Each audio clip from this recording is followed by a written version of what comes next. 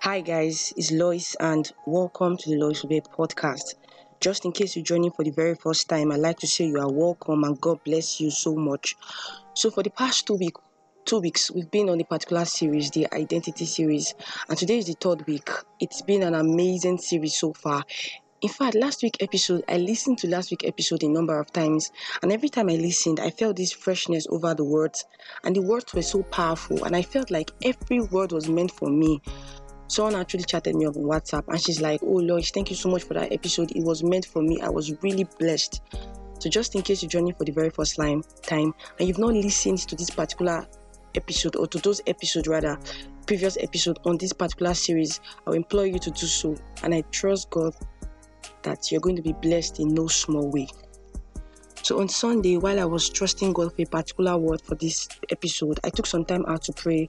And while I was praying in the Holy Ghost, I felt God was saying it's time to talk about what happens to a man when the man has been identified with Christ. As regards the man's health. And it's really no coincidence because the world is going through a tough time. A number of persons are saying things like, "Oh, it's the end of the world is going to end." But I'd like you to know, I just want to burst your bubble. The world is not ending anytime soon. Yeah. The enemy is trying his possible best to capture the heart of men with fear. And naturally speaking, the best response will be to panic, to fear.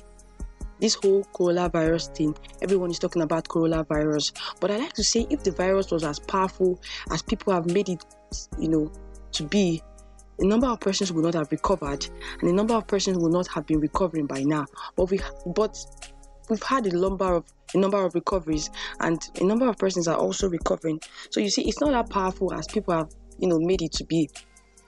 The enemy wants us to magnify the virus above God's word. And you know that whatever you magnify, you become. So will you choose to magnify God's word above the virus? We need to ask ourselves, what has God said concerning our health? What is God saying concerning our health? Because that's going to be like our shield in this time of chaos, in this time of trouble, in this time of fear, in this time of panic. God has said in his word that Jesus himself took away our infirmity. Jesus himself took away our sicknesses. So that means no virus is permitted to come near our bodies because it has been taken away a long time ago, even before it came. Glory to God. We say things like, "Oh, I'm joint heirs with Christ." We sing it every time. But when troubles like now come, we forget. What does it mean to be a joint heir with Christ? It means that whatever Christ has 100%, you have the same 100%. So if Jesus was walking this physical earth right now, come to think of it, would Jesus have the virus? No. The same way you can't have the virus, because what Jesus has 100, you have 100. So if Jesus cannot have the coronavirus, you too cannot have the virus. We have to come to a place of understanding. We have to come to a place of knowledge that because we've been identified with Christ, whatever Jesus has, whatever Jesus will have, we are going to have it. And what he's not going to have, we cannot have it. It's just simple. We have been seated with Christ in heavenly places. Glory to God, far above any virus. The very day we received the life of Christ was the day we received the eternal life of God. Oh my God. And the eternal life of God is indestructible. So how can you have the virus when you've received the life of God? It's not possible. Recently someone was saying something like, "Oh Lois, guess what? The city where you live in now, the virus is there." And my brain wanted to calculate. And I'm like, shut up. For God has not given me the spirit of fear, but of power, of love, and of a sound mind. And I was just rejoicing in the Lord.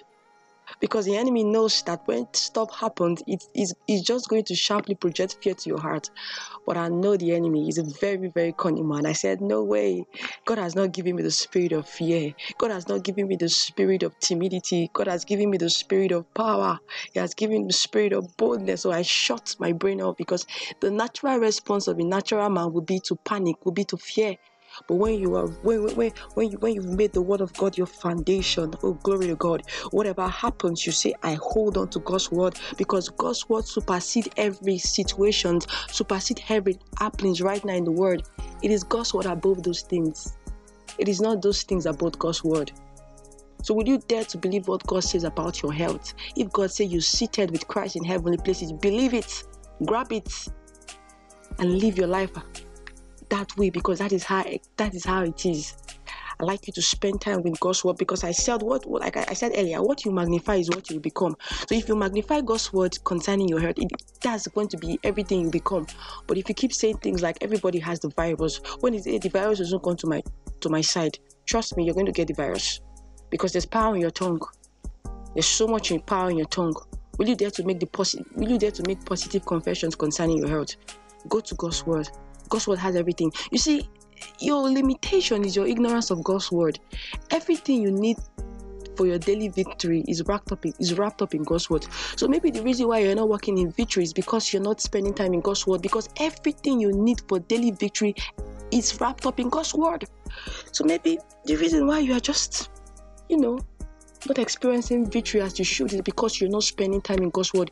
You're spending too much time in media. You're spending too much time in social media. You're spending too much time with the newspapers. They keep telling you this. They keep telling you that. You keep reading the statistics. But will you dare to check what God's word says about you? Because everything you magnify, that is what you become. So refuse to fear. The Bible says, fear not. Fear not. But we have overcome. We are more than a conqueror. You don't understand what that means. It means you have overcome. You're more than a conqueror. Ew, glory to God. Even before the virus came, you've overcome already. So why should you fear?